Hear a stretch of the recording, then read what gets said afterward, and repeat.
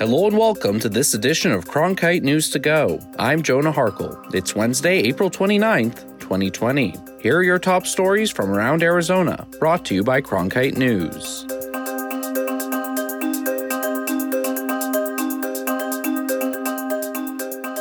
Campaign finance reports have added another twist into what is already an unusual 2020 election season.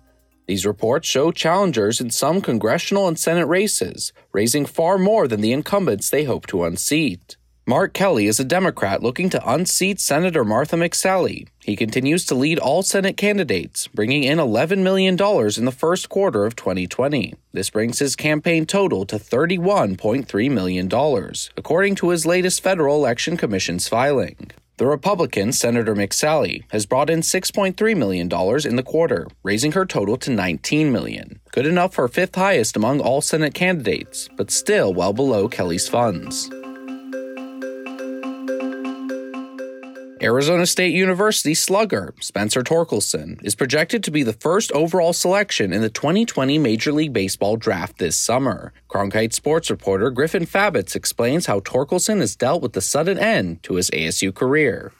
Spencer Torkelson says he will forever be haunted by the unexpected end to his ASU career, cut short by COVID-19. He came so close to the school's all-time home run record, 3 away from surpassing Bob Horner's career total of 56. He recently told reporters, quote, "I still don't think I've come to grips with the situation," but his focus now pivots to his professional career and his prospects of being the first overall pick in the draft. Major League Baseball doesn't have an exact draft date yet, but it's postponed its original June 10th plan. With so much uncertainty, Torkelson says he's controlling what he can control, and he's not dwelling on what could have been for the Sun Devils before their season was canceled. He's staying in shape at his family's California home, thanks to a makeshift batting cage his mom made him. He says he's running often and taking batting practice daily. Griffin Fabitz, Cronkite News.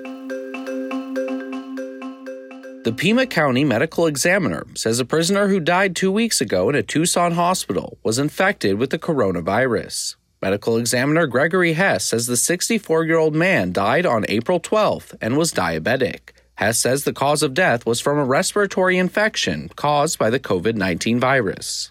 The prisoner was serving a life sentence for a 1995 murder and kidnapping conviction. For more than a week, Arizona corrections officials have declined to say whether any prisoners had died from the virus. Normally, when people go on dates, it's to the movies, restaurants, or to spend quality time with each other in person. That's harder to do during the COVID-19 pandemic. But as Cronkite News reporter Tina Giuliano explains, even now people are finding ways to date. People are using video chat technology like Zoom and FaceTime to have virtual dates. For some, like Maria Yvonne Trevino, it involves doing activities she and her boyfriend used to do, but in a different way. And so we've had moments when we are on FaceTime or on Google Hangout, and we're not even talking. We're just watching Netflix together. And for others, like Gabrielle Alexa Noel, it's virtual speed dating. She says social distancing is important because she lives with her older parents. Noelle and her girlfriend are adapting to dating during this time. It's hard to be on the same page about social distancing because it depends on what news sources that you're reading and your family members, how serious they're taking it. And then it's hard because both of us are very social people. Trevino and her boyfriend Joe Rodriguez have been dating since last December. They go to different universities in Texas but spend almost every weekend together. Trevino says they're used to not seeing each other. Lately, they've been having virtual dates. We had done a lunch date, so I was eating pizza and he was eating, I don't remember, something else. And we were both sitting at our respective tables and talking like we would at any other normal lunch date. Even though social distancing creates challenges, it's something Rodriguez says they want to do together. Because I care about her and she cares about me, and I think we're really good together. We'd be dating if this wasn't happening, so. Meanwhile, there are those who are used to quarantine. Catherine Poe is immunocompromised. Since her bone marrow transplant, she's been social distancing. I've been living in social isolation pretty much ever since. When you remove someone's immune system, you are automatically susceptible to literally everything.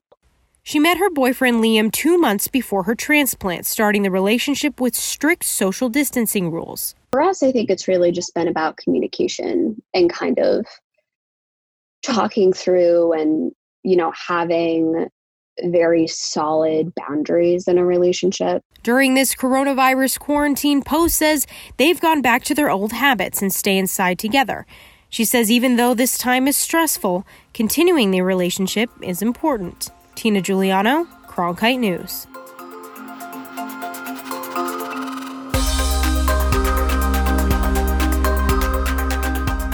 Everyone here at CN Go thanks you for listening to this edition of the show. We had help today from Cronkite News reporters Griffin Fabitz, Tina Giuliano, and Mackenzie Sadaji. You can learn more about the stories you heard in today's update by going to cronkitenews.azpbs.org. You can also listen to all of our past briefings by checking out our page on SoundCloud. That's all for today's Cronkite News to Go. I'm Jonah Harkle. We'll see you tomorrow with more stories from Cronkite News.